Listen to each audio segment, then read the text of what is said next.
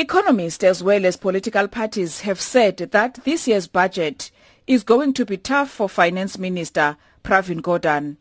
The economy remains characterized by slow growth, high unemployment levels, and many businesses are battling to keep afloat. The education sector gets the biggest slice of the cake, which is 320 billion rand. The money will go towards the funding of basic education, university subsidies, skills and development, as well as the National Student Financial Aid Scheme and technical and vocational education and training. No student whose combined family income is below 600,000 rands per annum will face fare increases at universities and TVET colleges for 2017. All poor students who have applied and qualified for NSFAS awards and who have been accepted by a university or TVET college will be supported. Another sector allocated a large amount of money is economic affairs and agriculture, with 241.6 billion rand. The funds are earmarked for economic infrastructure, employment funding, industrial development and trade. Last week I met members of the board of South African Airways to discuss its turnaround plans. I am pleased to report, I am pleased to report that the challenges are well understood amongst the board and the advisory work that is in progress has clarified the way forward. We've also had constructive discussions with the new leadership of the Post Office.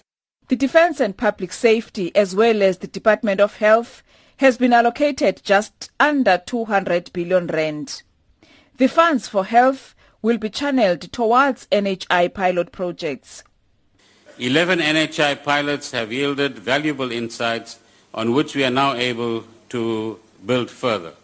These include, firstly, the design of contracts with general practitioners, secondly, more effective chronic medicine dispensing, thirdly, strengthening district health services through clinical specialist teams, ward-based outreach teams and school health services, and supportive information systems.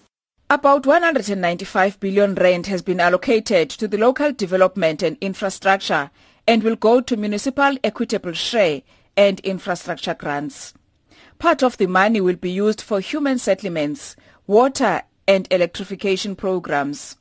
We will continue to work with our cities to improve the safety and reliability of public transport services. Commuter rail currently provides for over 20% of all passengers carried into the cities.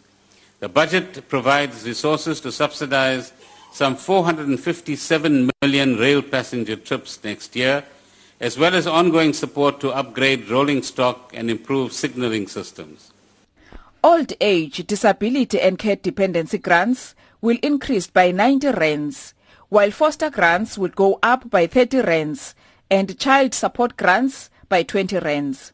The old age grant will increase by 90 rands to 1,600 rands for pensioners over the age of 60 and 1,620 rands for those over the age of 75. The disability and care dependency grants will also increase by 90 rands to 1,600 rands. Foster care grants increase by 30 rands to 920 rands. And the child support grant increases by 20 rands to 380 rands a month.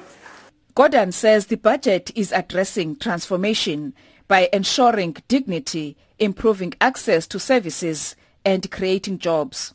He, however, said that the budget alone cannot achieve transformation goals. It is a collective effort by all South Africans. Lulama Matya in Parliament.